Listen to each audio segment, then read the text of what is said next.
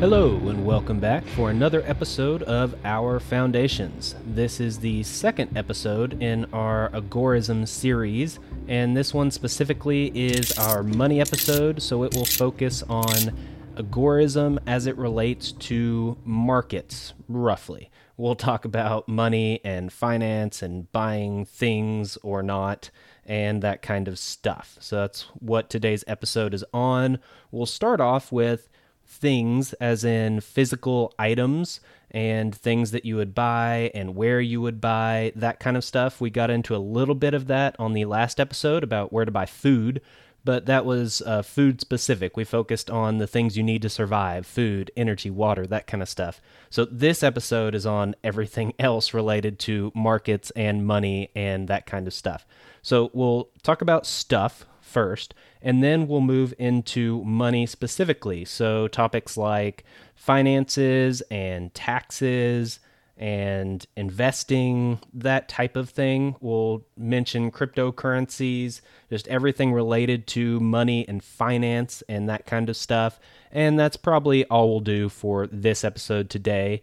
And then the next episode, we'll pick back up and wrap up our section on agorism, at least our overview section, and we'll cover things related to self-education, what types of things should you be looking into, and give you some pointers and some direction and where to look, as well as how do you make an impact on society, on your community, and how do you participate in activism, but doing this stuff from an agorist perspective. How do you do that outside of the state and outside of governmental politics? And so that's what we'll get into next time, and we'll move on from there into examples of agorism. Before we officially get started with the episode, I do want to start us off with some quotes from Konkin himself, who coined the term agorism.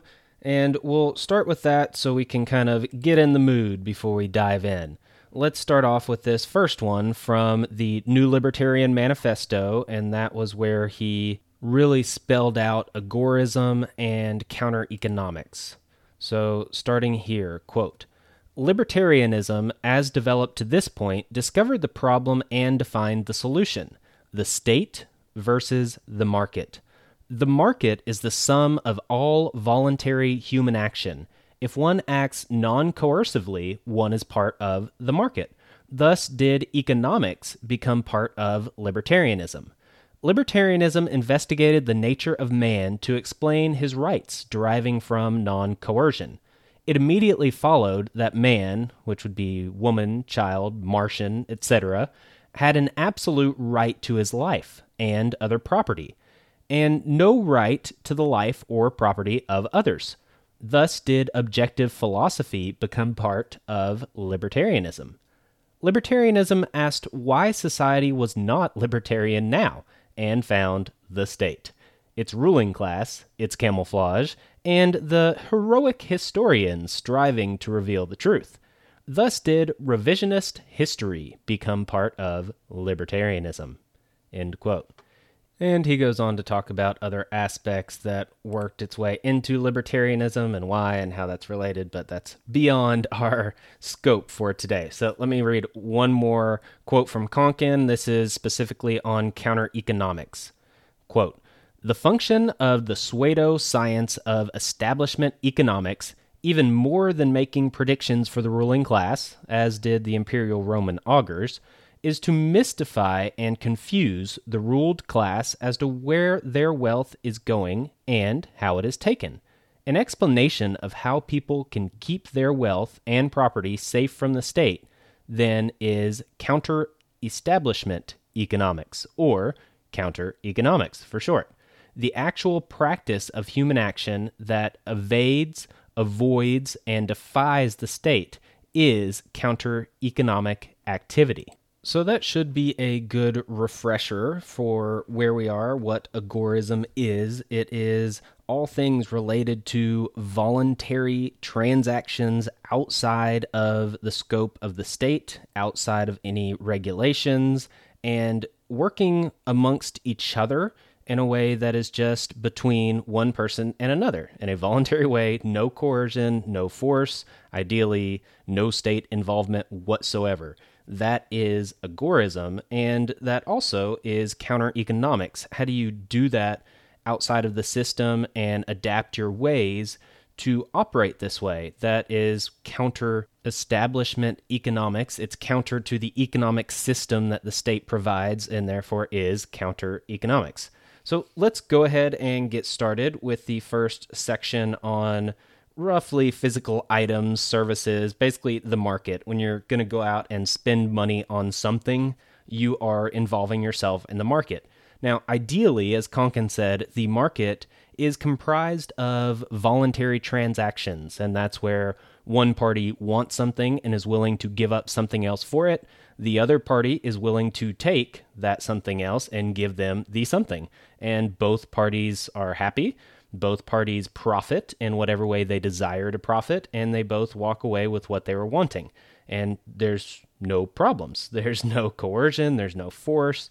There's no regulation. There's no taxes. There's no nothing. It's just people voluntarily transacting together. So that's the goal. That's the ideal market situation, but that's not necessarily what we have. So we will talk about that stuff, but let's first start off with stuff that's at least better than what the mainstream options are. How can you at least work your way towards this? Well, first, to begin with, a minimalistic lifestyle in general would be the way to go.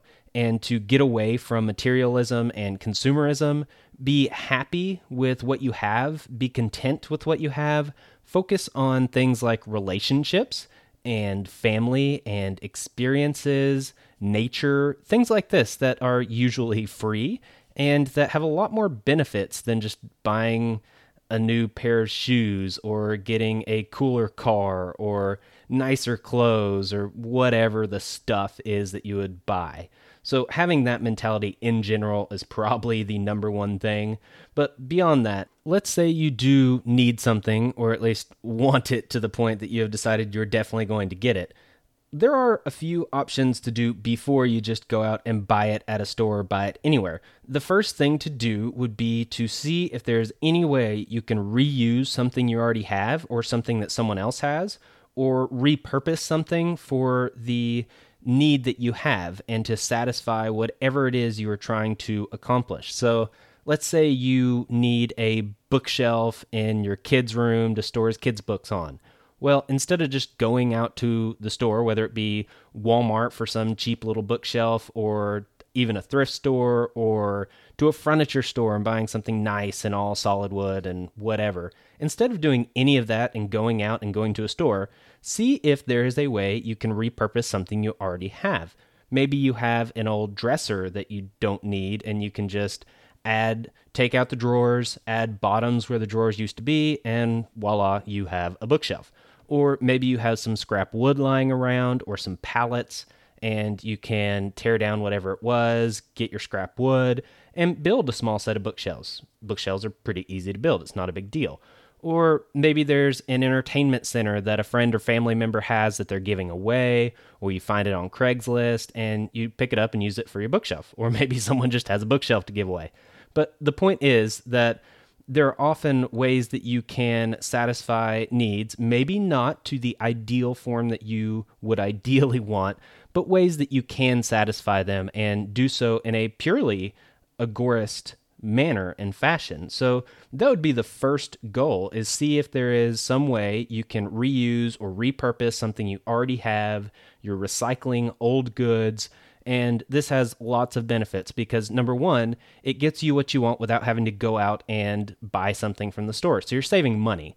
Number two, you are helping the environment because you are reusing something that would have either gone into the dump or you would have bought something else, which means that something else would have had to have been created, which means there was factory work and labor involved, and that creates necessarily a certain amount of pollution, who knows how much, and it really depends on the item. I can't go too deep here, but the point is you are not creating demand for more new things. Instead, you are using your old things. So it's cheaper, It is allowing you to not have to participate in the market and not have to create new items and new demand. And it also keeps tax money away from the state. So you are defunding the state. And that is one of the other goals of counter economics and agorism.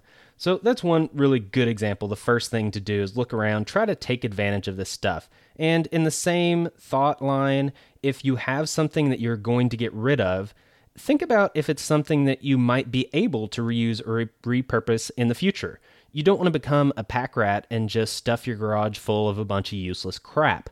But it should be fairly obvious if said item is something that is likely to be reused in the future, or that is made out of stuff that is easy to reuse for many different purposes, or if it's just junk that you'll probably never use. Anything has a possibility of being used in the future, but if it's only a 1% chance that you're ever going to touch that thing again, then go ahead and get rid of it. But if there is a 50-50 chance that it might come in handy in the future, it might be worth holding on to it, depending on your situation, if you have storage, that kind of stuff. So have this mindset, being minimalistic and using and reusing the things that already are in existence. Another aspect would be if you're disposing of things, you can recycle, which would be an ideal. So any papers, plastic, glass, whatever. A lot of places have recycling where they'll pick it up from your house. Sometimes you have to take it somewhere. It's really not that hard to take it somewhere. That's what my wife and I do. We keep it in totes and we have them sorted out and then just run to the recycling center. You just dump them in the corresponding containers and that's it. You go home. It's really simple, really easy, not difficult at all. But beyond recycling, burning trash is another option. You don't want to burn things like plastics and things that will pollute into the air. That's not good. We also do want to take care of the environment. We don't want to hurt other people. You heard from the quote from Konkin, we have no right to take someone else's property or use force, or that would include pollute someone else's property and their environment. So that is not something that we would do if we are trying to be purely agorist. But we can burn plenty of other things. Anything that's paper related, cardboard and old newspapers, junk mail, whatever, anything that's burnable that is not polluting the environment. Paper products, wood products, just use common sense. It should be pretty obvious. But that is another good way that you can dispose of things, recycling and burning. The other thing would be giving away stuff, and that could include giving to a friend or a family member, or taking it to a local thrift store, or putting it up on Craigslist or Facebook Marketplace or somewhere, and just let someone have it or give it to somebody. That's another great option that encourages the concept of reusing and repurposing and recycling, basically keeping old things in circulation. So within that vein, let's talk about things like yard sales. We've got plenty of marketplaces that are very agorist in principle and in concept and in practice. Yard sales is one very good example of that. You can go to a yard sale and actually participate in a pure market transaction, a totally voluntary transaction. You give someone money, they give you something, you both are happy and you walk away. 90-something% of the time, no one is going to be submitting that and paying taxes. They didn't have to get a business license in order to sell you these goods and put them up for sale in general. And the state really has absolutely nothing to do with it. So that's a really good thing. Yard sales are great. Anything that's peer-to-peer, that's between one person and another, is a great way of doing this. You can do this not just through yard sales, although that's kind of the classical example, but more of a modern example would be Craigslist, where people post things on Craigslist. Sometimes they give it away for free, sometimes they're selling it, but it ends up typically being a transaction from one person to another, totally voluntary and totally true to the agorist principle. So that's a really good option here. Now, Facebook also has options for marketplaces, and there's plenty of other sites that do this and apps that do this. So Craigslist, just an example, but you get the theme and you can apply that to whatever works for you and whatever you're aware of, whatever you like, so on and so forth. The next step up or down, I should say, would be that if you do have to go somewhere that is related to the state in some way, then go as little as possible to somewhere that has as little interaction as possible. Now, the obvious examples here that are related to face-to-face, peer-to-peer interactions would be something like an estate sale. An estate sale is connected officially to the state. There will be taxes that are paid, and there is a record of that. There are certain regulations, that kind of stuff, but it's still at least limited in its relationship to the government and laws and regulations and taxes and that kind of stuff. The other example would be for an actual store, but a thrift store. So instead of buying something brand new from a big international corporation, you are buying something that's used from generally a smaller business that is oftentimes supporting a good cause and supporting your local community.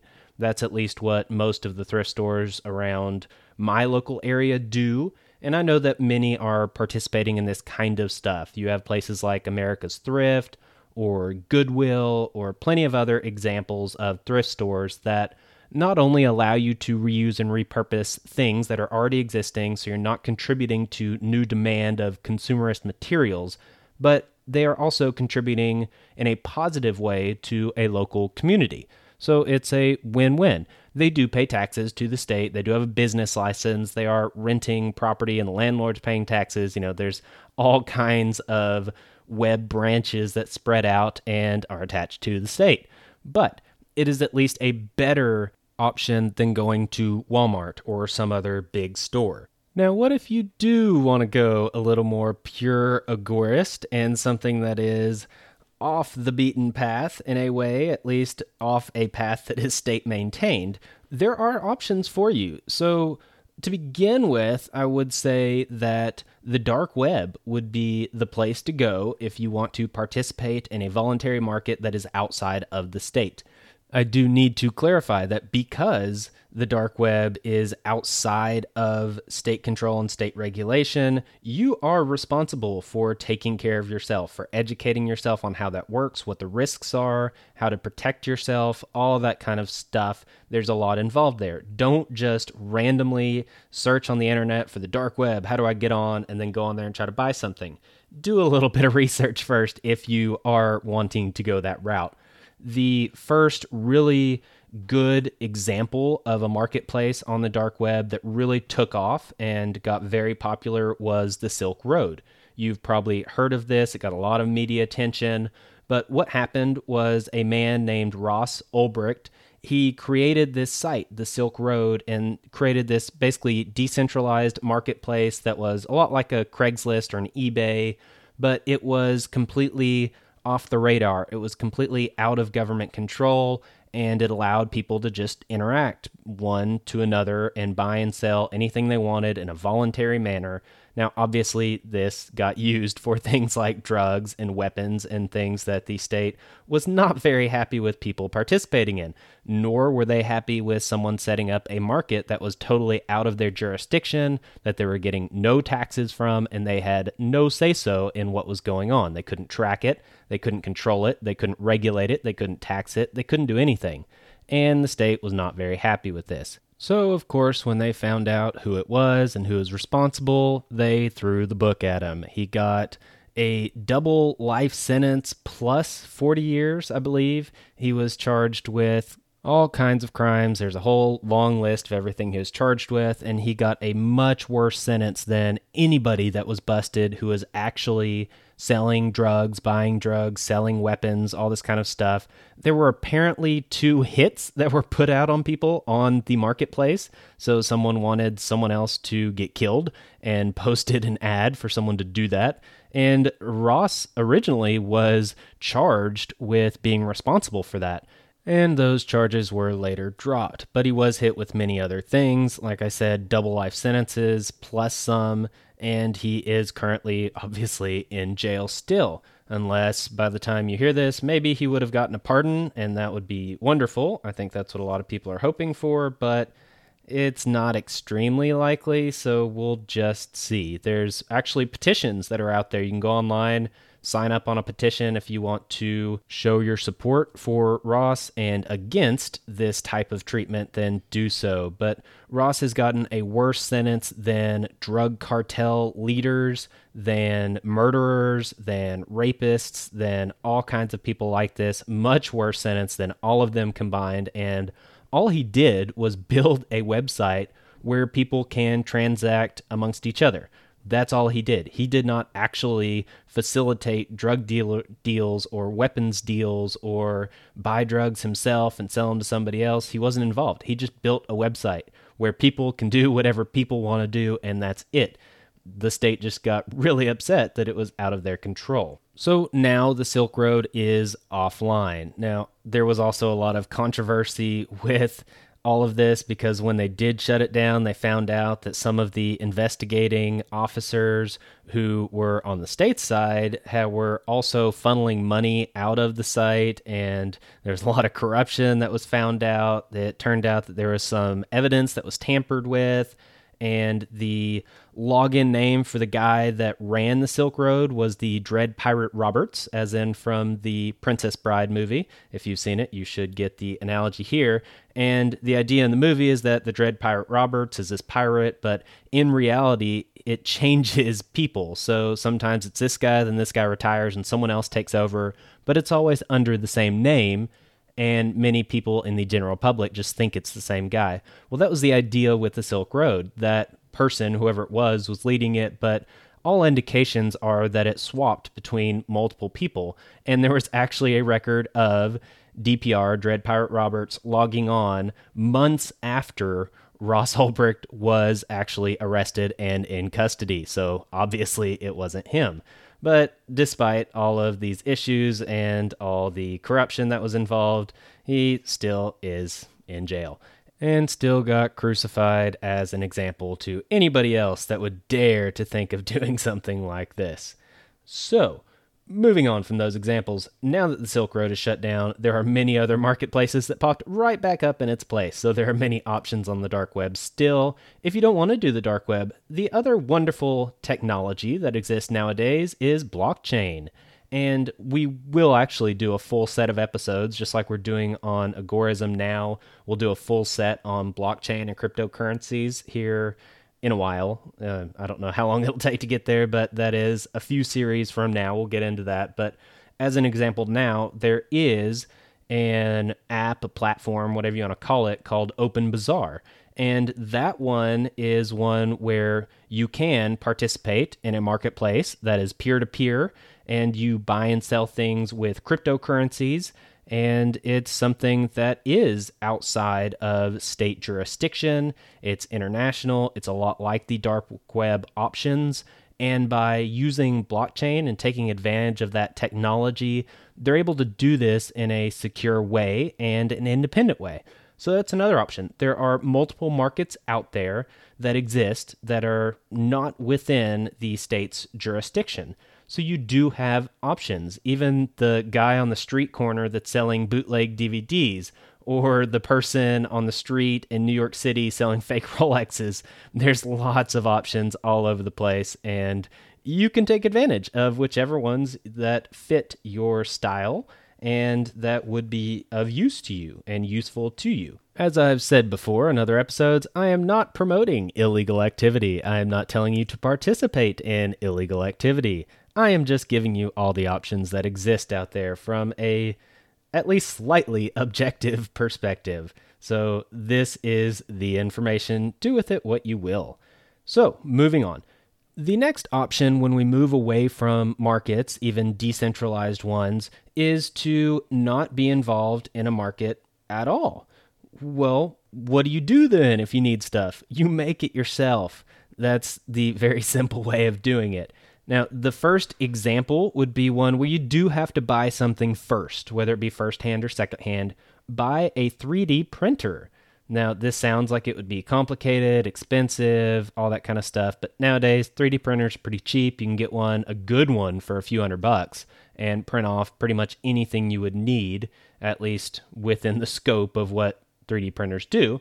And there is a lot you can do with one. So you buy a 3D printer, then you buy the material, which is really cheap, and there's different types of materials, different qualities, different finishes, different colors. There's lots of different options here, and when you have the printer and you have the material to print with, basically you just either create your own file from like a CAD program or something similar to that, or you can download free stuff online, or you can pay for designs if you wish, but you can print thousands of different types of things with this 3D printer, and it's super cheap. It's fairly simple to do. It's quick in general compared to, say, ordering something on Amazon and waiting 2 days for it to be delivered. You can often print something and it takes a few hours to print. If it's something super complicated, it can take a day or more to do. There are some things that are very time consuming, but really just depends on the amount of detail and the level of complication that's involved.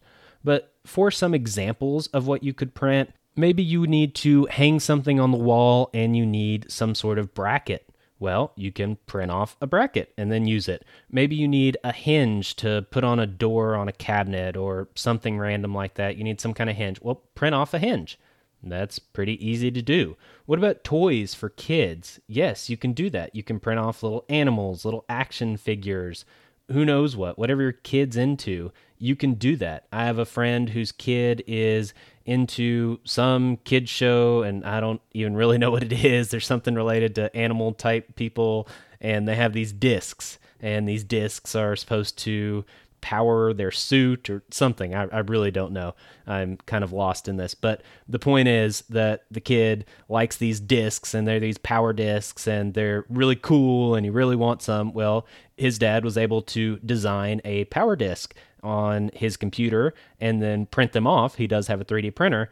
And so now the kid can get power discs, and it's not free, but it's pretty close to free, and the dad can create it, and that's really cool. That's a really cool thing you can do. But you can print off really any type of small toy. You can print off a chess set or a checkers set if you so desire, and that could be of any design you can think of. So you can do a Star Wars chess set if you want, or whatever. I'm sure there are plenty of board games that you can create on your own by printing all the pieces for them. So there's some options there. What about more practical everyday things? Something like a phone case. Yes, you can 3D print a phone case. You can 3D print zip ties. You can do hangers. You can even do tools. There are wrenches and screwdrivers and stuff that actually do work that you can just print. There are even more complicated things. So the best example would be guns. Yes, you can 3D print a gun. You can 3D print the majority of the parts for an AR-15 if you want to get fairly complicated. If you want to stick with the basics, you've got the first 3D gun ever created, and that one was called the Liberator, and it's a one-shot pistol that I believe is 100% 3D printed. Now, I'm not positive. I'll have to look back into this, and I'll probably get back to you on the examples episode, because I do plan on covering Cody Wilson, who did design this first 3D gun, and others afterwards.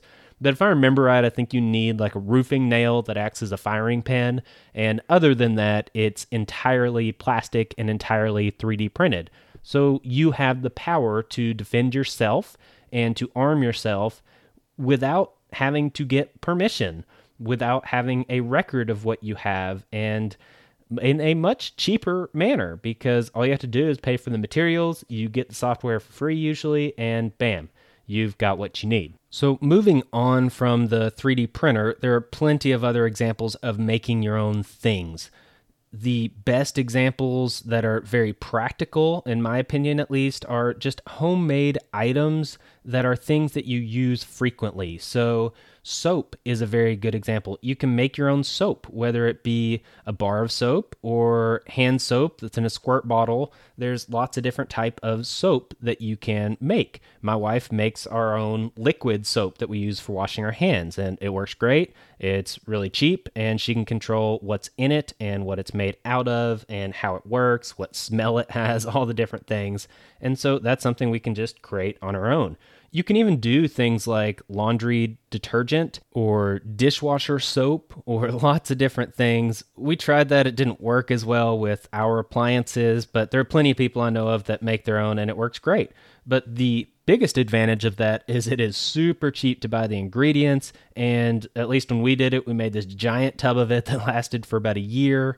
Now, again, granted, it didn't work well with our washer, and the dishwasher one, we finally were able to get one that worked decently, but it kind of does depend on your appliance. You need to cater it to that. It depends on the type of water you have. If you have water that is harder or more acidic or whatever the case may be, you might have to change the ratios. So you'll have to do some test batches and figure out what works best for your dishwasher, for your washer, or whatever you're using, and cater it to what you want. You tweak it. It's like a recipe for cooking some sort of casserole. You might want to tweak it. Maybe you don't like it, or maybe it needs a different amount of cooking time based on your oven, or the type of pan you have it in means that you have to do something else in order to get it to bake correctly, or, whatever.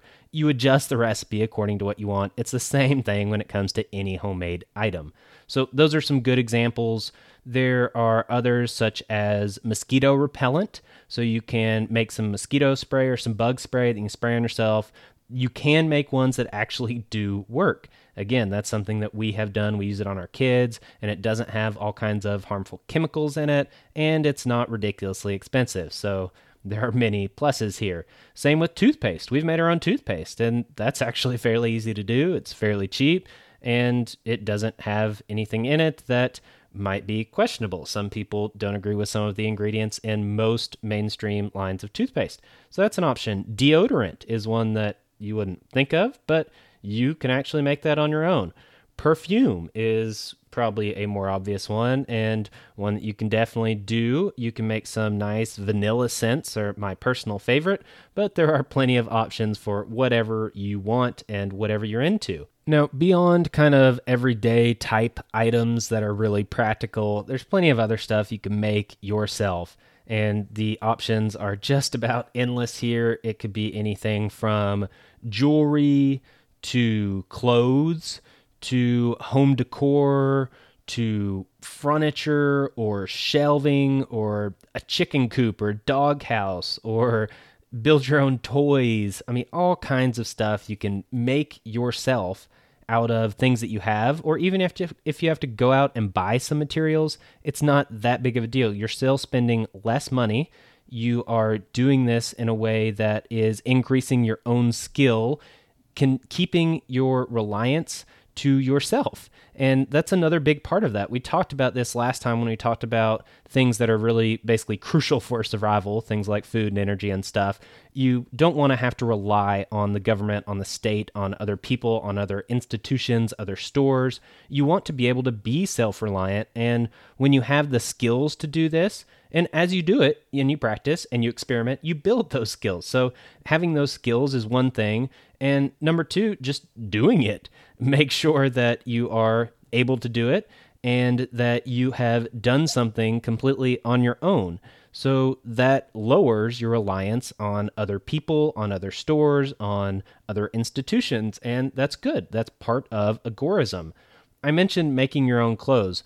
Gandhi was a really good example of this, where part of the movement that he was involved with did involve agorism. Now, he didn't call it agorism. I don't believe that the term was coined yet. I'm not sure. I'd have to go back and double check the dates and everything. But when Gandhi was participating in trying to create equality and break away from the British and from racism and all kinds of stuff, one of the things that he really promoted was for the local Indians to participate in agorist principles. He told them to create their own clothes. There was a point in time when spinning wheels were officially outlawed and confiscated because apparently they were competing with other products coming out of the British markets, and so they just got rid of them in India. Well, Gandhi kept his, and he encouraged others to keep theirs and make their own clothes.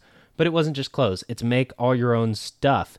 It was produce food on your own. He encouraged people to rip up their identification documents and all kinds of stuff like this, where it was civil disobedience from an agorist perspective in a peaceful way, which he is known for. And he actually did make a huge difference through these movements. There was a lot more he was involved in. There's activism and all kinds of stuff. But the cool thing is that it really was largely an agorist movement, even though it's not typically thought of as agorism. So that's pretty cool.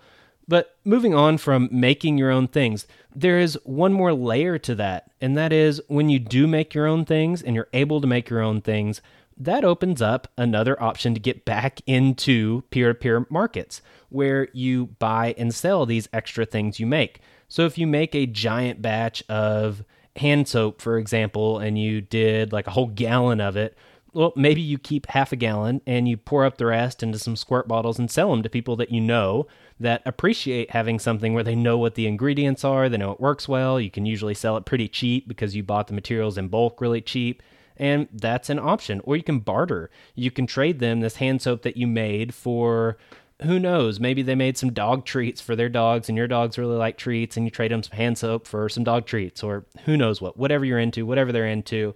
And this applies to food. I didn't mention this, I don't believe, in the previous episode, but it's the same thing. If you're growing food, or say you're brewing beer and you have a big batch of beer, well, maybe you have a bunch of beer and you're not going to drink it all. You don't need it all, but you brewed a whole batch. And so you just barter the extra beer that you have in exchange for maybe some apples from someone that has an apple tree, or someone that has a garden that really produced a ton of zucchini this year, and so you trade some beer for some zucchini, or whatever. This can apply to anything. It can apply to food. It can apply to drink. It can apply to things you 3D print. You can 3D print stuff for people and then actually sell it to them. There are plenty of online options for this. There are people that have gotten involved in the entrepreneurial spirit and offer their services of 3D printing things. They'll design something for you and print it for you and then ship it to you.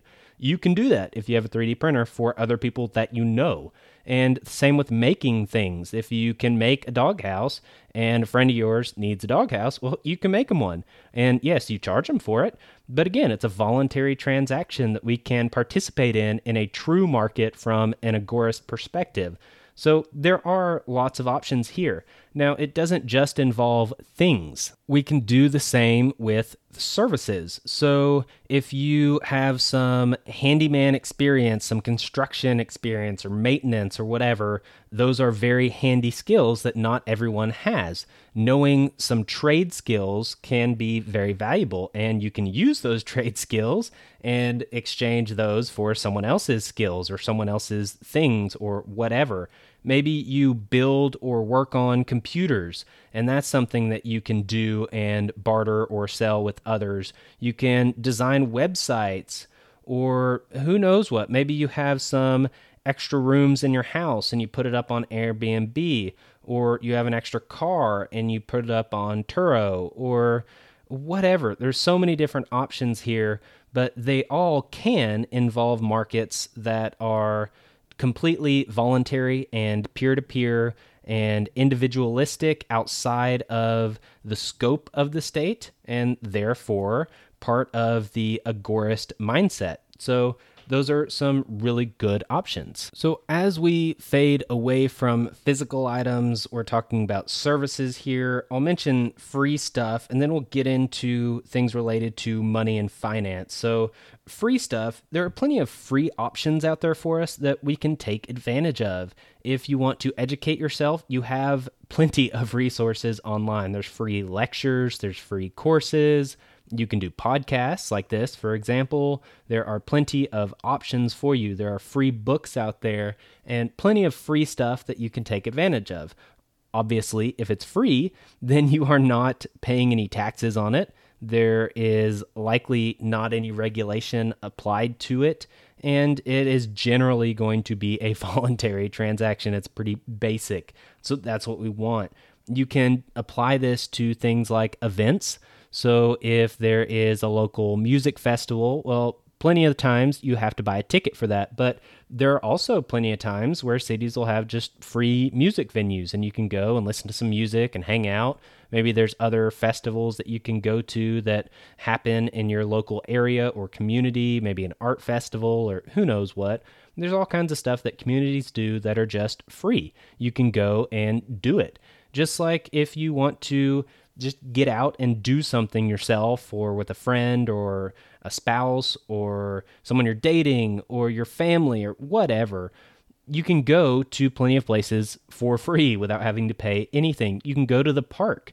You can oftentimes go to some local trails. You can go hiking.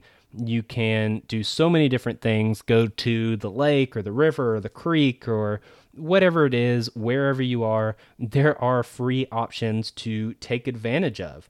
So that's another good option. With this, what about cord cutting? Now, oftentimes people will cut the cord, which means not pay for cable services, but instead they'll pay for streaming services. You also have the option of not paying for anything and instead just using free content. There are plenty of free videos out there and free information, free options for entertainment. So you can truly cut the cord and not replace it with anything that has a subscription or that you have to pay for. That is an option for you. It's definitely worth looking into. Another relatively free option would be where you exercise and where you work out. So I say relatively free because maybe you want some weights or some workout equipment or some stuff in order to get a good workout in for whatever you do. If you are into lifting weights, then you probably want to have some weights. If you are really big into running, then maybe you want either a treadmill to do it at home, or you want a good pair of running shoes or trail running shoes if you're into that. Whatever you're into, you might have to buy something to be able to do this on your own, but there are plenty of options of doing it on your own without paying for a trainer or paying for a gym subscription or whatever it is you would pay for to encourage yourself to exercise and give you a way to facilitate that exercise. Instead, you can do it on your own. You can work out at your own house, doing all kinds of different things. You can work out outside. You can go to a park. You can go to a track. You can go to a trail. You can do so many different things without having to really pay any money. Again, depending on what you want to do, you might have to spend some upfront to get things that facilitate whatever it is you're into, but that's not even necessary. Just because you like lifting weights doesn't mean you have to buy weights. You could do plenty of body weight exercises. You can do pull-ups on a tree. You can do push-ups anywhere you are, things like sit-ups, things like squats. You can get old milk jugs, fill them with water. So many different options. You can get giant logs, throw them on your back and do lunges. I mean, there are so many different things you could do for free. So that's another good option for how do you take advantage of a free option out there. So that is it for services and such other random transitioning things. Let's get into money. Now, one of the most important principles when it comes to money is that it is probably the most important, most impactful, most influential thing that you can do to impact anything, to impact society, to impact your community, to impact the government, whatever. Your money has the biggest impact out of anything. I would argue that how you spend your money, where you spend your money, how you use your money, I would argue that that has a much bigger impact on society and even specifically on government than voting. Now, whether or not this is actually true, it'd be very hard to prove, and it's not worth getting into, but the point is that there is a lot of weight behind money. You can vote with your money. We do live in a quasi-capitalist society right now, as far as our economy is concerned, and I'm talking about the majority of the civilized world when I say that, not just America. But with that, companies do want to make a profit. They do want to meet demand. Supply and demand is a big factor, and that is how people make a lot of decisions when it comes to business. That is also how a lot of decisions are made in the government. They are related to budgets. there's only so much people are willing to spend in taxes. And although government budgets are completely overblown, completely wasted, completely inefficient, there are so many problems with them. And to some degree, they kind of have unlimited resources. To another degree, they really don't. There are some caps, and it is more difficult to get more money the higher their budgets get. And so if you can withhold some of that money, and plenty of the rest of us also are withholding a lot of our money, then that really starts to pinch on their pockets and pinch on their options for their budgets. And so, yes, we can influence businesses, we can influence governments, we can even influence individuals around us. So if I am willing to buy local honey from someone that has bees, then I am encouraging that person to continue having bees and getting honey and harvesting that and selling it to people. I can encourage that activity through buying it. If no one bought his honey, he might stop having bees and not deal with harvesting it, not deal with anything related to bees anymore. It's not worth it. No one wants it. No one's buying it. So why would I do it? Yes, you can do it for yourself, but if it produces 10 times what you need for yourself, then is there really much of a point? But if me and others like me are willing to buy it from them and spend our money on that, then that supports him in doing this activity, and they will likely at least continue, if not grow. And so that's what we want to do. We want to encourage everything related to agorist activity. And this can take so many different forms, as we have already covered by now. So let's start off with an example that is related to what we've just talked about, and that is to be self-employed. Now, this doesn't necessarily mean that you have to be self-employed for your full-time job, although that would be ideal, because entrepreneurship is one of the main driving factors in a truly voluntary market and in agorism in general. But again, it doesn't have to be full-time. Usually, this would just take the form of a side gig.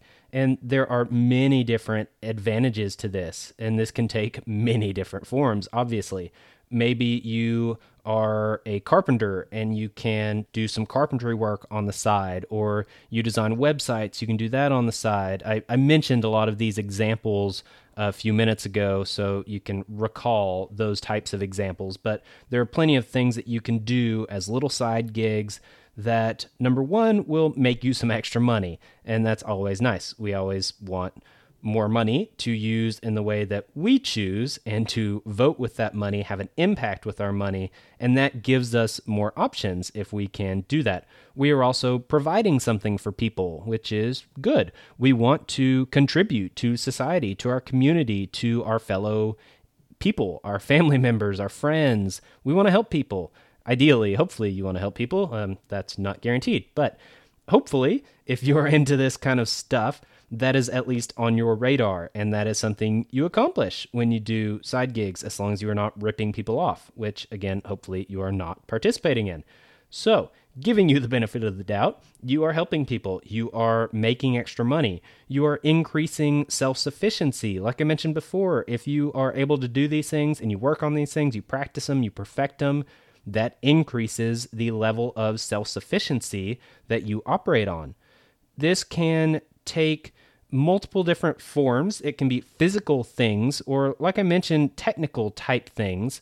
And there are even apps and websites and stuff that help facilitate this. Moonlighting is the example that comes to mind. It's an app. I believe it's a website. I'm not really sure, but it's somewhere you can go on and people post things that they need done, and some people post skills that they have, and it matchmakes people.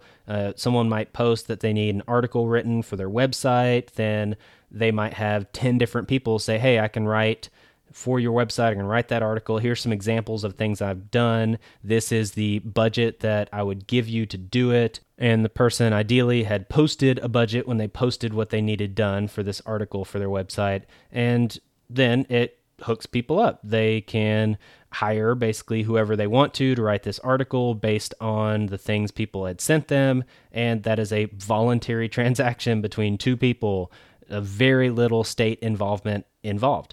And so there are ways of facilitating these things aside from just doing peer-to-peer, people you know, friends of friends of friends, that kind of thing, word of mouth. Although that would be ideal. You work within your local community, it is word of mouth. That's kind of the ideal. But there are other options that are good options that you can take advantage of to help facilitate this.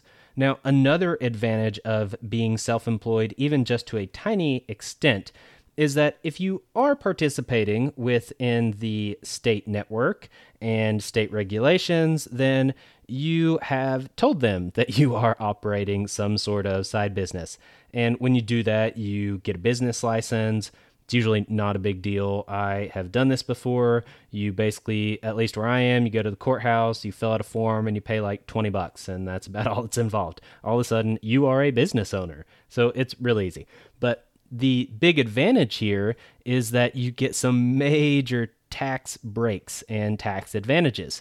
So with being self-employed, you can write off just about anything related to business activity. So let's say you go out to eat and you discuss work. Well, then you can write off that meal as a business expense. What if you buy some clothes that you are going to wear during working hours? Well, write it off. What about groceries that you use to make your lunch or make your dinner or breakfast or whatever it is that you're going to eat during your working hours and as a part of your working day? Well, you can write that off. There are so many different things you can write off. You can write off office space in your own home. You can write off just all kinds of things. There are many other tax advantages, tax credits. If you are a minority of some kind, or oftentimes if you are a female and a business owner, you get even bonus breaks and bonus credits. There are just lots of different really cool options of taking money away from the state in the form of lowering your tax burden. So that's another good thing. Now, speaking of taxes, taxes is another big part of this because the reality is we do owe taxes to the government. Whether or not that is moral, whether or not they have a right to require you to pay taxes for given things or use your tax money for other given things, we're not getting into that in this episode. We will get into that in our next series on the immorality of government. Will probably be the main episode where we'll talk about that. But for this episode, we are just accepting that this is the system we live in. Now, you can make the choice not to pay your taxes. So let me give an example of this. The best one I can think of would be Peter Schiff's dad. Peter Schiff is an economist, and he has his own podcast. I would actually recommend it if you're into economics and market coverage from more of an Austrian economics perspective. But his dad was really big on the fact that the government had no right to tax him with income tax. And he had a very good argument that this was unconstitutional. He took this to court and fought it, and like I said, had a really well laid out argument. He could prove that income taxes were unconstitutional. What happened? Well, he ended up going to jail. Not only did he end up going to jail, but he actually ended up dying while he was incarcerated. And so it's not a very pleasant story. It's not very good. And so Peter Schiff, for example, says that he agrees with his dad that it is immoral and unconstitutional for the government to collect taxes in that way, but he still pays them anyway because it's not worth the consequences. Another interesting side note would be that Peter Schiff's dad, his name was Irwin Schiff, by the way, he wrote a book called The Federal Mafia, and that book is one of two books to ever be banned by the U.S. government. The only other book that was ever banned by the U.S. government was considered pornography in its day, and that was Fanny Hill, but the other one was The Federal Mafia that was banned. And in that book, Irwin Schiff lays out his argument how the income tax system and the Internal Revenue Service, the IRS, are both illegal, that they are unconstitutional, and that there is no reason why they should be allowed to exist. And read into it what you will, that book was then banned and he ended up dying while in jail. His son said he was a political prisoner, and in many ways, yes, it would be hard to argue against that. Now, back to taxes. The whole point is that unless you want to risk some similar reactions by the state, then you probably should pay your taxes. Now, if you are a Christian or someone that follows the Christian Bible, you will probably recognize that Jesus and Paul both also mention to pay your taxes in some way or another. Some argue that Jesus was actually saying that you shouldn't pay your taxes, but he couldn't just outright say that, and then they accused him of saying that later on, and he didn't deny it.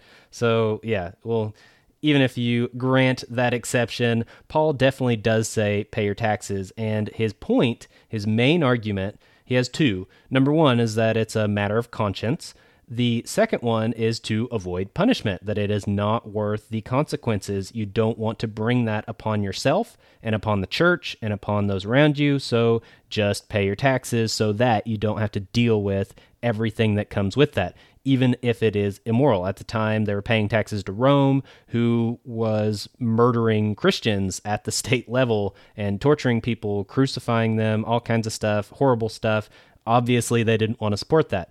And even then, Paul was saying, go ahead and pay your taxes. So whether you look at it from a biblical perspective or from a practical perspective or just from a realistic perspective, paying your taxes is something you should probably do, and it's just a part of everyday life for most of us at least. But if you are going to pay them, then pay as little as possible, and that's the overall point. Take advantage of all the tax write-offs you can. There are so many of them. That is why so many very wealthy people pay very little taxes, is because they take advantage of all these different things. That is why all these little things are in the tax code. That's why the tax code is so huge, because people have lobbied and written legislation and found loopholes and created those loopholes and put them into the tax code so that certain people will not have to pay much in taxes. So you take advantage of that too. You are perfectly capable. There are tax write-offs. There are plenty of deductions. I mentioned being self-employed. That is a very good one. There are lots of tax credits where they'll support certain activities that you do and things that you buy. There are plenty of loopholes. Don't feel bad about taking advantage of a loophole. Believe me, they do not feel bad about taking your tax money and bombing innocent civilians on the other side of the globe. So don't worry about it. Not a big deal. Take advantage of a loophole. It is in the tax code. So you are not doing anything illegal. You are just abiding by their rules. If their rules are stupid, or if they are very vague or leave themselves open to be taken advantage of, then that is definitely their fault, not yours. And I would recommend taking advantage of it. In addition to your personal tax burden, you also participate in paying taxes in other ways. Now, there is the one that is inflation. Not much you can do about that, except, actually, there may be. We'll talk about cryptocurrencies here in a little bit, and yeah, I think that might work out. Let's talk about that then. But first, in general, you can't avoid inflation. So what other taxes do you pay? You pay property taxes, you pay sales taxes, you pay gas taxes, you pay alcohol taxes, you pay income taxes, you pay lots of taxes. So yeah, it sucks, but that's life. That's what we live under. So if you are going to be doing this, then just realize that there are many different types of taxes, but with that means that there are many different ways of avoiding taxes. So one way is to support and take advantage of businesses and services that pay less taxes than other options for you. Some examples of this would be like Airbnb versus a hotel. Well, hotels have to pay a lot more taxes to their local authorities, usually, than an Airbnb owner does. The Airbnb owner still does pay taxes, and there are more taxes than what you would probably think, but not nearly as many as the hotel owner has to pay in order to participate in the zoning regulations and take advantage of operating a hotel or motel or whatever. There's a lot more involved there. The homeowner is already paying their property taxes on their property. The hotel owner is not already paying them before they have a hotel where they can rent out rooms. So the hotel owner has to pay all these property taxes that they wouldn't have paid otherwise. The homeowner is already paying the property taxes. So even though they are paying them, there is no increase by you taking advantage of renting out a room from them. So that's a good example of less taxes in total that go to the state if you're renting an Airbnb room versus a hotel room. Same thing when it comes to cars. The difference between Uber and a taxi is that taxis oftentimes do have to pay a lot more for the right to be a taxi, and they usually pay taxes to their local jurisdiction, and Uber doesn't necessarily do this. So that's a good option. Not just Uber, Lyft, whatever, any ride-hailing app or service. So there are other kind of broader options here. There are plenty of tax-free opportunities. Tax-free shopping is something to definitely take advantage of. Oftentimes, locally, you will have some special days like a back-to-school tax-free weekend or something where you can buy many different types of items without paying any taxes on it. That's something to take advantage of. You may not be in school or have any kids in school or have anything to do whatsoever, even agree with the public school system, but you can still take advantage of the back to school sale. So do so and pay no taxes. That is a good option. What about things like states that have lower taxes that you are close to the border of? That is another good thing to take advantage of. Just drive across the border, buy whatever it is you're going to buy, especially if it's a big ticket item, pay less taxes, and come back home. So yes, take advantage. There are online sites. Geodeckers is a good option. I've bought appliances from them before, and it is tax-free. That was a big deal when you buy multiple appliances because those are big ticket items. So there are online options. So there are many options of being able to take advantage of not paying as much in taxes and therefore not supporting the state as much as you would have otherwise, and therefore participating in counter-economics and agorism to some extent at least. So that is a good example set for taxes. Now, what about the fact that you are saving a lot of money? If you are participating in everything we've talked about to this point, you are growing your own food, you are providing some of your own electricity and your own water, you are creating things on your own, you're reusing, repurposing things, you're participating in markets where there is no taxes and you're getting things cheaper, you should be much better off from a budget perspective, a finance perspective, than you would have otherwise under what most people would consider normal conditions. So, when you have more money, you have more options. We mentioned how you vote with your money and you have a great impact with your money. What do you do with that? Well, first, you could just take advantage of it. It's nice to have more money, so enjoy it. That is one option. But the more fitting option would be to use it for something that has an impact. So although there are many times that these types of options will save you money, there are times when they will actually cost more money. That also does happen. But if you're saving money on all these other things, then you could afford easily to spend a little extra on some other things if you want to support a person or a cause. So if someone is growing vegetables organically and working really hard at it, you want to support that, even though you can buy some cheaper vegetables at, the local grocery store, at Aldi or Walmart or wherever. Maybe you pay a little extra and support this person and this endeavor and this market, and it can be worth it. I would encourage that use the money you save on other things that you want to support.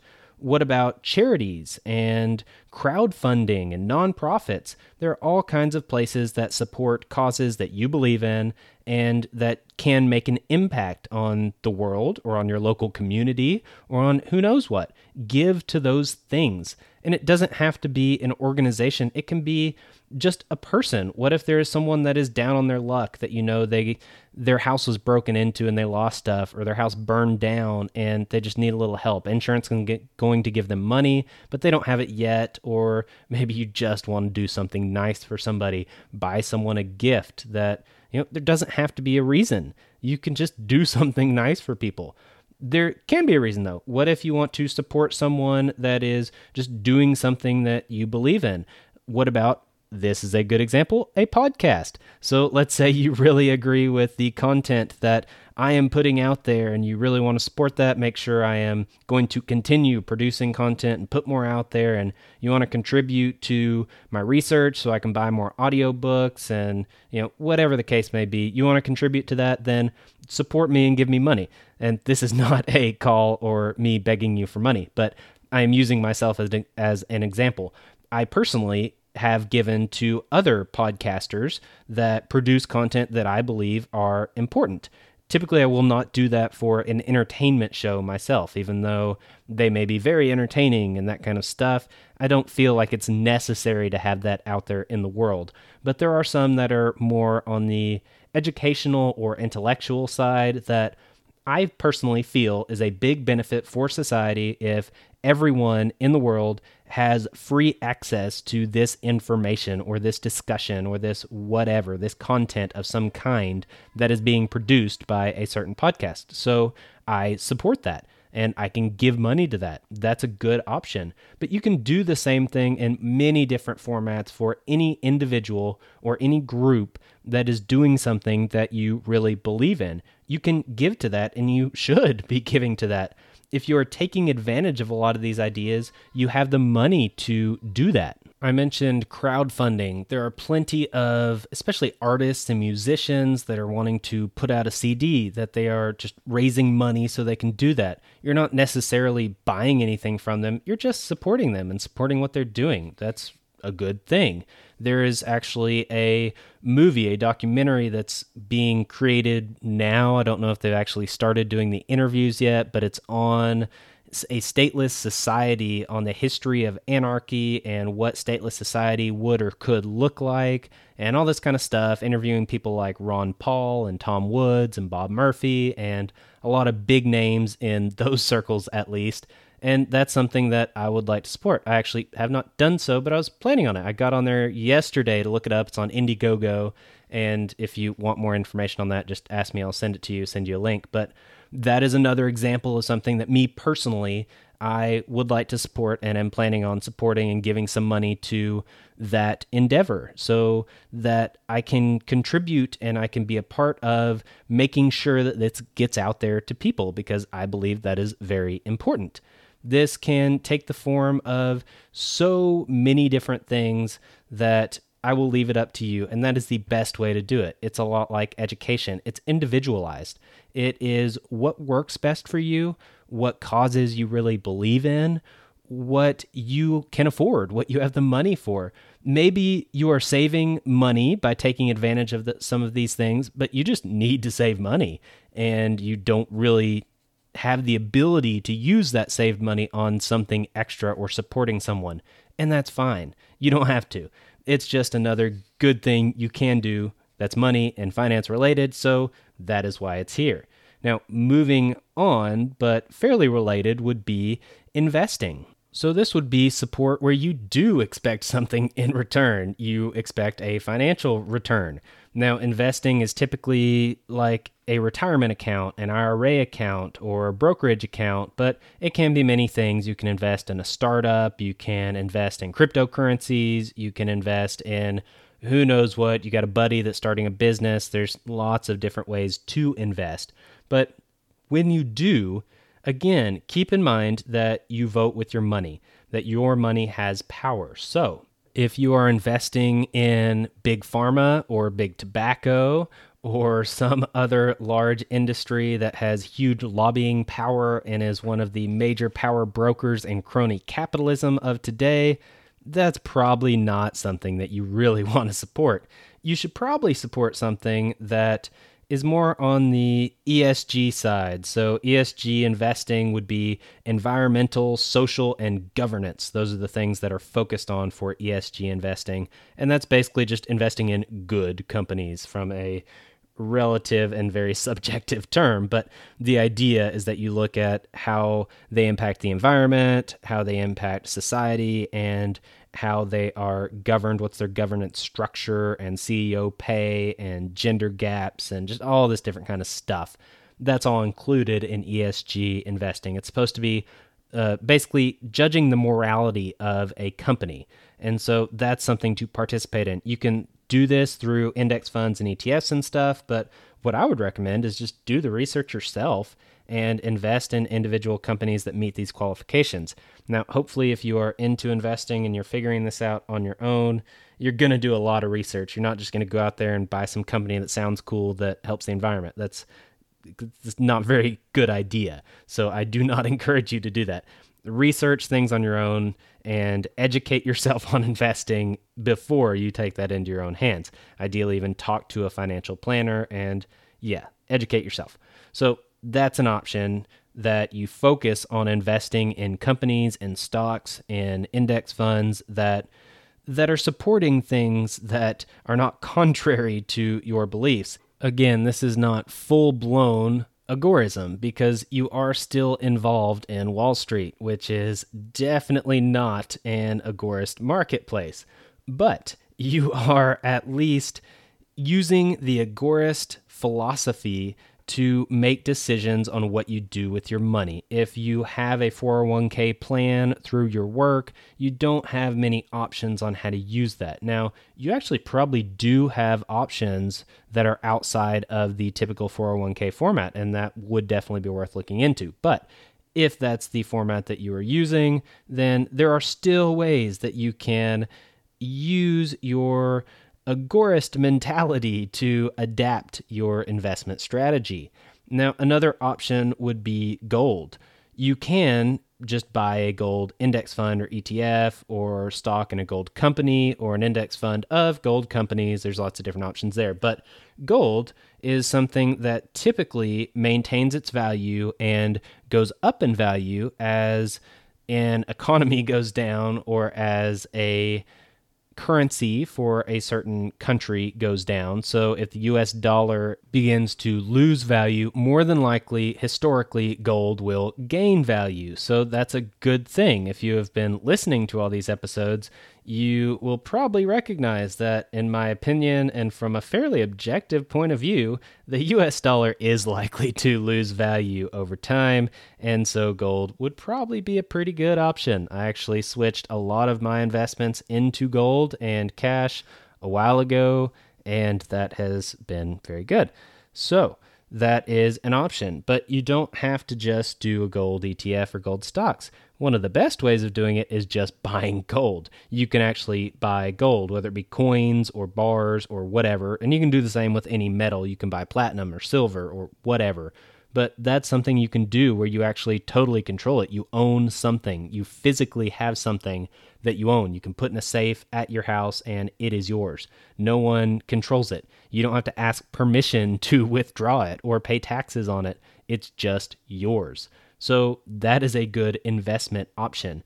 And there are hybrids here where you can do what's called a self-directed IRA. So if you have an IRA account, a retirement account, you can do a version of that where it is self-directed, and instead of being basically like a brokerage account, it can be invested in other things like real estate or invested in a startup or invested in gold. That's something that I have done before as well, is switched an IRA account to hold physical gold. Now, when you do that and you're doing it through an IRA, there has to be a custodian. You can't just use your IRA to buy gold and keep it at your house yourself. Then you could just sell it or use it to buy things, and that kind of defeats the whole point of an IRA as being a retirement account. So in order to ensure that you do keep this money as an investment, you have to go through a custodian. There are plenty of companies that do this, so you can look that up. There are multiple companies that not only do gold, but also cryptocurrencies now. So you can take your IRA money, transfer it to a custodian. They usually do charge a fee for this, but they will physically buy gold, or actually digitally, I guess, buy Bitcoin or another cryptocurrency, and they will store it for you. So that's usually where your fees come into play, is storage fees, because they're physically storing gold coins, or they have a digital wallet that is on a secure network or off of a network that is securing your Bitcoin, that you personally have a Bitcoin or you have a gold bar that they are holding for you. So it's a physical item. Even though you don't physically have it, at least it physically exists and someone has it and you can get access to that. So that's also a step in the right direction. Another advantage of this type of mindset is that it doesn't leave you as reliant on the state, which is what agorism does for you if you put it into practice. And in relation to retirement, that means that you're not completely reliant on things like Social Security and Medicare and government benefits and welfare programs. So ideally, if you are in control of your retirement, of your finances, and you are more self-reliant in how you take care of yourself and take care of your stuff, then that lowers your reliance on the state, which again is a good thing. That can apply in many ways, but in this example, investing, usually retirement is a good example, health insurance, things like that. You can handle those things on your own without the state, and that is something definitely to look into. It is worth checking out. Also related to what we were just talking about in gold and physical items is that you should be investing in physical things. So physical investments are a very good idea because they actually physically exist. If there's a stock market crash, it doesn't matter. You still own something and you have that something. And whether or not the value goes up and down, that something will still exist. So physical investments are very good for a portfolio. The probably most common example of this would be property or real estate, and you could buy a rental house, or you could buy some property that you think might go up in value over time, or a little vacation cabin. That's a very good example. You could do a vacation cabin and then you rent it out through Airbnb or something, and you use it as your own vacation home, and so you save some money, you have more control, you have a side income, and it's an investment. Kind of hits many different areas. It's fairly broad in its scope as far as covering a lot of the things we've talked about. So there are options there. Property is, again, one of the most common things. It can also be your property. So if you have an extra $50,000 that you're putting into your retirement account or investment account, well, maybe if you have a mortgage, it actually might be worth it to put that $50,000 towards your mortgage. And you could pay your mortgage down, maybe even pay your mortgage off, depending on how big your retirement account is or investment account. And then, number one, you don't have any debt. You're not reliant on someone else or on a bank. You are more self-sufficient. But number two, the interest rate you are paying on that mortgage is something that you would have to outperform on in an investment. So if you had that money in an investment account, let's say your mortgage rate is 4%, or let's say 5%. That's more of an easy round number there. So 5% is your mortgage rate that you're paying interest on. So if you were to take your, let's say, $50,000, put it in an investment account, you would have to at least make 5% a year growth on that money in order to just break even. You obviously would have to make more than 5% to actually earn any money when you're comparing the two options of investing or paying your mortgage down. So instead of requiring you to make a greater than 5% return, which you definitely cannot guarantee in any market, you can actually guarantee that you lower your need for a return by 5% on that money by just paying down your mortgage. So you can net benefit 5% every year by paying your mortgage down. And you may benefit 10%, make 10% profit on the money you would have invested, but you also may lose 10% on the money you would have invested. So you can either guarantee a 5% net gain, or you can gamble on whether or not you want to make more than 5%. So, that option's up to you. But as far as investing in property goes, this doesn't have to be an investment property. You can invest in your own property and still apply these principles, and it can be very useful. So we talked about gold and metals. That's another obvious physical investment. Even collectibles, you could do paintings, or some people would get into like baseball cards and collectible items of that sort. That gets a little more risky. Antique cars is another one. I would probably recommend, at least personally, sticking more towards metals and property and more mainstream assets. But if you are into less mainstream assets, another very good option would be digital assets. So that would be cryptocurrencies, but also other types of digital assets. They can take many forms. Again, we will talk about that in the blockchain episodes that will be upcoming, but there are, for example, security tokens and virtual real estate and just all kinds of stuff, digital art, lots of stuff that you can actually buy and truly own through blockchain technology and use that as an investment vehicle. It is an option. There's lots of options, and that space is growing very rapidly with all kinds of possibilities that who knows where this will go. But digital assets are another example. And I put that under the physical investments category, even though it's digital and not necessarily physical. But when you're talking about blockchain, it actually does exist. It is a thing. It can't just randomly be created or destroyed without your control. And so it is something. It has substance, even if it's not a physical substance. So again, you'll probably, if you don't know anything about blockchain or cryptocurrencies, then yeah, it's not worth trying to fit that into a 30-second explanation. Just wait for our blockchain episodes and you will understand much better then, and it will all make sense. But point being, that's another option.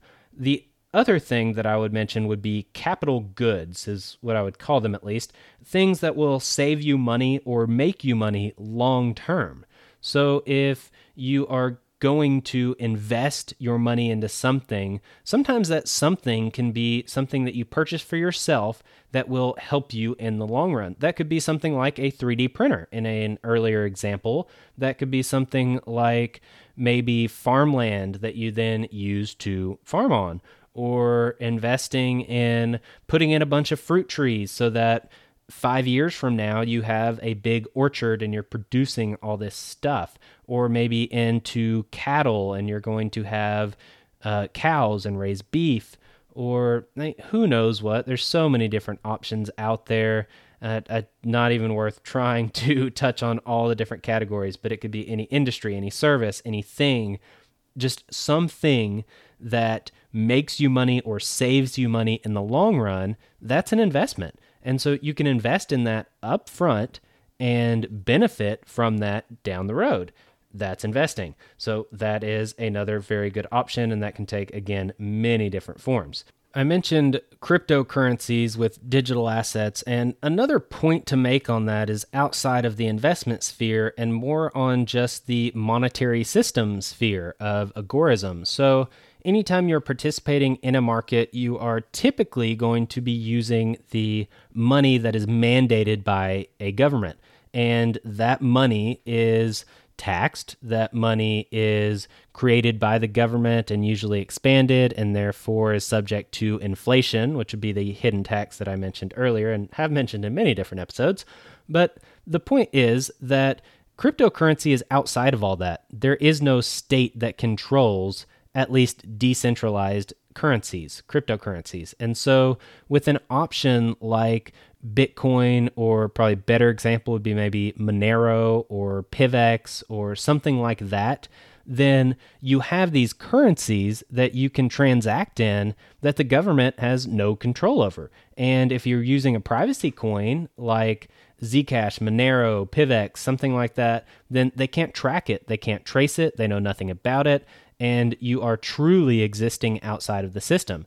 Now, you are opening up yourself for risk, because if you put, let's say, $10,000 worth of US dollars into, say, Monero, well, Monero may lose value in relation to the US dollar, and so your $10,000 just went down to $8,000, and there is basically no reason, as far as you are concerned at least. You just switched your money, converted it to Monero, and all of a sudden it lost value. And so, yeah, you don't want that. But there are plenty of what are called stable coins, where they are digital currencies, they're cryptocurrencies that track mainstream currency denomination. So there are stable coins that one coin is equal to $1 at all times, or one coin is equal to €1 at all times, or one coin is equal to this basket of mainstream currencies, national currencies. And either way, the point is that it stays relatively stable, at least as stable as these government currencies will, which is, historically fairly stable. And so those are some options. So maybe you put your money into cryptocurrencies, but you keep it in a stable coin, and that's kind of your bank account. Then when you're ready to spend it, you convert from the stable coin to Monero, and then you can do a private transaction, and that's an option. Again, probably getting a little more complicated than I should here, but I mentioned earlier in this episode that inflation is something you can't really avoid. Well, if your money is in a cryptocurrency, inflation does not affect that. There are some cryptocurrencies that take advantage of inflation to some degree, but it's spelled out ahead of time. It's usually very limited, and most of them do not do that. Most of them are actually deflationary, where there is only a limited number. Like Bitcoin, for example, only 21 Bitcoin will ever be created. Once it hits that point, no more will be created. So there is no inflation whatsoever. In theory, what will happen is through supply and demand aspects, the price and value will actually increase over time once you hit that cap of how many are created. And so instead of there being inflation and your currency losing value, there would actually be deflation and your currency would gain value. That's just like many countries had when they were actually on a physical gold or silver standard. If you held on to your gold, oftentimes it would gain in value. Typically, the only time it wouldn't is when a war would come on, a government would print more money, and they would use paper notes instead of gold. And so the ratio of gold backing the paper is lower, and so the value of the currency is lower. And so you have those periods of relatively mass inflation. They're usually temporary. Then they would come back down after the war was over, and then your currency again starts gaining in value. That all happened at least fairly regularly until the Federal Reserve came into play and central banks took over, and now that no longer exists in any form in any major country, at least that I can think of. So moving on to the final example, I wanted to mention insurance. So I mentioned not being reliant on the state for Medicare and Social Security and that kind of stuff. A lot of that is insurance related. Well, how do you do that? A lot of times the best way would be to fund it yourself. And you can do that many different ways. One way would just be to have, if you want to go through official channels, have an HSA, a health savings account. You can put money into it tax-free. So again, you're avoiding taxes. That's great. And it sits in this account, and then you use that for your medical expenses. And so you are paying less in taxes, which is good, and you are funding your own account to pay your medical bills with. Now, you can do this with an insurance policy, and you use the money to pay your deductible and that kind of thing. But you can also do it if you are basically working on a cash-based system. So you can fund an account, use that as basically your own personal private insurance, and then when you need something done, you pay cash for it. Oftentimes when you do this, you can get a much, much lower rate than what the doctor would charge an insurance company. There are actually plenty of offices that specialize in this and only deal in cash transactions. Then you might be able to get a surgery done for $2,000 that normally would have charged $25,000 to an insurance company if going through a normal pathway in the normal system. And so that's a really good option. Now, if you want some more security, what you can do is get a catastrophic insurance policy where it's a very low monthly rate, but something happened where you're out $1 million for medical coverage. There's no way you can pay for that. Well, at least you don't have to go bankrupt. You can use this catastrophic insurance policy. You're not paying much for it, and it takes care of those catastrophic issues. But the rest of the time, you fund it yourself, you pay cash, you get much cheaper rates than usual, and you have a lot more control over it. You're doing it tax-free. So there could be plenty of advantages there. That's a very good option to at least look into. Another one would be health share programs. There are many of these. A lot of these, though, are religious in nature. So some of them require that you be part of a certain religion or denomination or have certain beliefs, but not all of them. And the way this works is it's like a private insurance in a sense. They say it's not insurance and it technically isn't. But what happens is you get paired with a large group of people. They all pool in their money together, and then it's divvied out when people have medical bills they need paid. Now, typically with these, you're supposed to pay your basic things yourself and pay cash for smaller things, and then you use this health share program for larger expenditures and larger operations and things that are, I don't know if there's a certain dollar amount, but in my head, at least, I'm thinking something that's, over $1,000, maybe you would turn it into them. But if it's like $100 that you pay for an office visit and a physical, then just go ahead and pay for it. Another interesting insurance-related concept is called the infinite banking concept, the IBC. And with this, the idea is that you become your own bank. So banks are one of those issues where they have a lot of control over your money. You don't actually control your money. It's kind of like owning a house. You don't really own that house. You can't sell it. You can't destroy it. You can't remodel it. You can't sometimes even put a garden on it. You can't really do anything with it without having some sort of government permission or getting some sort of permit for it.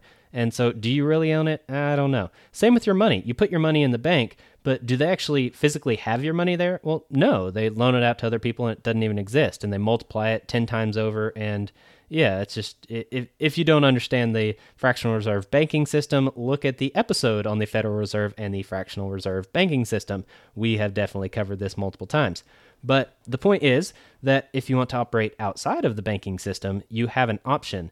Now, I am not getting into detail on this, but I'll at least introduce you to the idea. It was created by a guy named Nelson Nash, and now the way I heard it, and the big proponents of it would be Bob Murphy and Carlos Lara, and they have a podcast, and they have lots of resources out there. You can look it up. I actually really like Bob Murphy. He has a very good podcast. If you're into economics, then he is definitely the man to go to, especially if you're Austrian in your preferences. But as far as the IBC concept is concerned, what the rough idea is that you get a whole life insurance policy and you start paying on it. And what happens is that you start building up this life insurance policy, and then when you need to get money out and you need to get a loan, well, instead of going to the bank to get a loan, let's say you are buying a car or sending your kid to college or whatever, instead of doing that, you take a loan out on your life insurance policy. The rates are generally very low. You can use the money for anything you want. There aren't the same restrictions that exist when you're going to a bank, and you are borrowing money off of money that you have already paid into the system and off of the value of your life insurance policy that you own. So you are the one that is in control. You are the one personally contributing to the account, and you are sustaining this yourself. You are your own banker. That's the idea. That's the concept, at least. You basically put as much money as you can into it every month. Then you draw out of it in the form of a loan against your policy, and you become your own bank. That's the idea. So that's another thing to look into. It works really well for some people, but usually you need to be in a certain position in order to really take advantage of it. But if you can, it's a very good concept to be able to take advantage of. It gives you a lot more self-reliance and self-control, and it can save you some money in a lot of ways. So that's another option to look into. That is pretty much everything that I had related to markets and finance and agorism. Again, any of these things I could do an entire episode on, but it's not worth it. What you need to know and what I should do to introduce you to all these ideas, I believe I have done. And so that is my goal, at least. Hopefully I accomplished it. The final things I want to do is kind of wrap up a few of the concepts related to this stuff. Number one is that you should have no debt. Debt is slavery. Debt is dependence. Use it when it is necessary and if it's far better than any alternatives. But ideally, avoid all debt. If you're in debt, you have to pay interest on it. If you're in debt, You are subject to your debtor. You are a slave to your debtor. There are a lot of reasons to not be in debt. You are also living beyond your means, necessarily, because if you had the means, you wouldn't be in debt. Or some people have the means, but they go in debt anyway because the interest rate they pay on their debt is less than what they think they will gain if they keep their money and invest it. So what they do is they keep their money, invest it, and gain a return on that. Let's say they plan on making a 10% return on their money. Well, then they have a loan where they're only paying 5% on their loan. So if they're paying 5% on the loan, but gaining 10% on the money they kept, then they have a net gain of 5% on the money that they are deciding on what to do with. And so some people will make that decision, and financially, that's a good decision. But if we're talking about agorist philosophy in general, not a good idea. Still not a good decision, because you're giving up control. You're giving up reliance. You're giving up some of your freedom, and that's not what we want to do. That is not following agorism, even though there are times when that can be financially argued as a very good idea. It's never going to be an agorist idea, at least. So take that the way you want, however you want to. In general, with our culture, right now we have shifted into a no ownership culture in general. A lot of people are shifting into renting instead of owning. A lot of things are debt-based, so you don't even own your own land or your own house, and people are just renting something instead, renting an apartment or renting a house even. People are taking out loans and making payments on their cell phones. That seems ridiculous to me, but it's a normal practice now, and it's not as ridiculous as it once seemed. People are paying on their cars and getting cars that are much nicer and bigger and more expensive than what they really need, and going into more debt in order to do so. And a lot of people basically just look at their monthly bills, where if they can pay the monthly bills that they owe for a month, then yeah, might as well take advantage and get as many loans as they can and want to, as long as they don't exceed their monthly budget. Well, that's not a very good financial philosophy to have. Ideally, you get what you need, and if you have to go in debt for it, so be it. Sometimes that's necessary, but that's it. You probably don't need most of the stuff that you go into debt for, so don't. And if you are trying to live out an agorist perspective or a sound financial perspective, then that's something you really have to take to heart. Basically, be responsible for yourself, for your family, for your finances. You should be the one in control. You should be the one that makes the decisions on how your money is spent and who is in control of your money. If you're going into debt, you're giving up control. If you are just buying something without thinking about it, without looking for other options, then you are not really taking responsibility over your money and your finances, and also over the power that is wielded through money and spending and buying and commerce. So that's something you should do. You should be aware of that. You should be focused on what's truly good and right and profitable, not just in a monetary sense, not just materialism and consumerism, but focused on things that truly are good and right and profitable. You profit from building strong relationships, but you're likely not going to make any money off of it. You might actually lose money off of it because you might be giving some of your money to help someone out. But building that strong relationship is much more valuable than a small amount of money. So focus on value from an overall kind of meta perspective versus value strictly on a monetary perspective. Don't be that narrow-minded. Open up a little bit and look at things from a more meta perspective in general, from a broad perspective. Look at things for what they are in relation to everything else, not just for what they are in this narrow, small scope. As you are building relationships, ideally you are also building alliances, you are building connections, you're building networks that you can use to implement all of these agorist principles we're talking about. You are opening up your market base, where if you have some extra stuff that you're creating, then you have people that you know that might want said stuff. Or if you need something, you probably have people that you know, or people that you know who know somebody who can get you said stuff. And so you're not going to have that if you don't build relationships, if you don't know people, if you don't communicate with people, if you don't hang out with people, if you're not focused on that at all. And building relationships is something you actually have to be focused on. If you just live your life and let life happen without actually being intentional, then strong relationships are probably not going to happen. But they should. And that is your responsibility. So take responsibility, build relationships, build alliances, and in doing so, you are not building dependencies. When you go on autopilot, you are building dependencies. Even though you are not actively participating, the system is designed to make you dependent. And if you do nothing but just let the system take control of your life, then you will be dependent. That's just reality. There's no getting around that. And so take control, take responsibility, be future focused in general. Don't focus just on what you have now, just on what you can get now, but focus on 10 years out, 20 years out, 50 years out, your kids and your grandkids.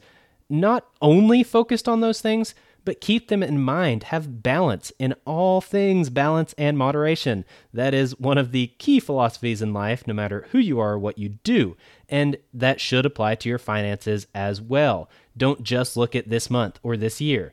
Look at the next decade, the next 20 years. Like I said, even your kids, your inheritance that you pass along, hopefully you pass along some sort of inheritance or at least a legacy. It doesn't have to be financial or money, but a legacy of some kind, or a philosophy that you pass along, or education that you give, or morality, whatever it is. There are things that you value. There are things that you want. There are goals that you have. Go after them. You have to take control. You have to be intentional about it in order for those things to happen. And if you're not, then they're not going to happen. So in general, the overall concept here is that we should all be helping to create a more voluntary society without force, without coercion, without slavery of any kind. Now, obviously, we don't have the same type of slavery that existed in early America, but debt is a form of slavery. There is such thing as being a wage slave. There are lots of different forms of slavery. When you are giving up control and giving up the products of your labor, which you are doing if you are working within the system and living within the system, that is a form of slavery. You can argue if it's mild slavery or strong slavery, but it is slavery. And so we don't want slavery. We don't want coercion. We don't want force.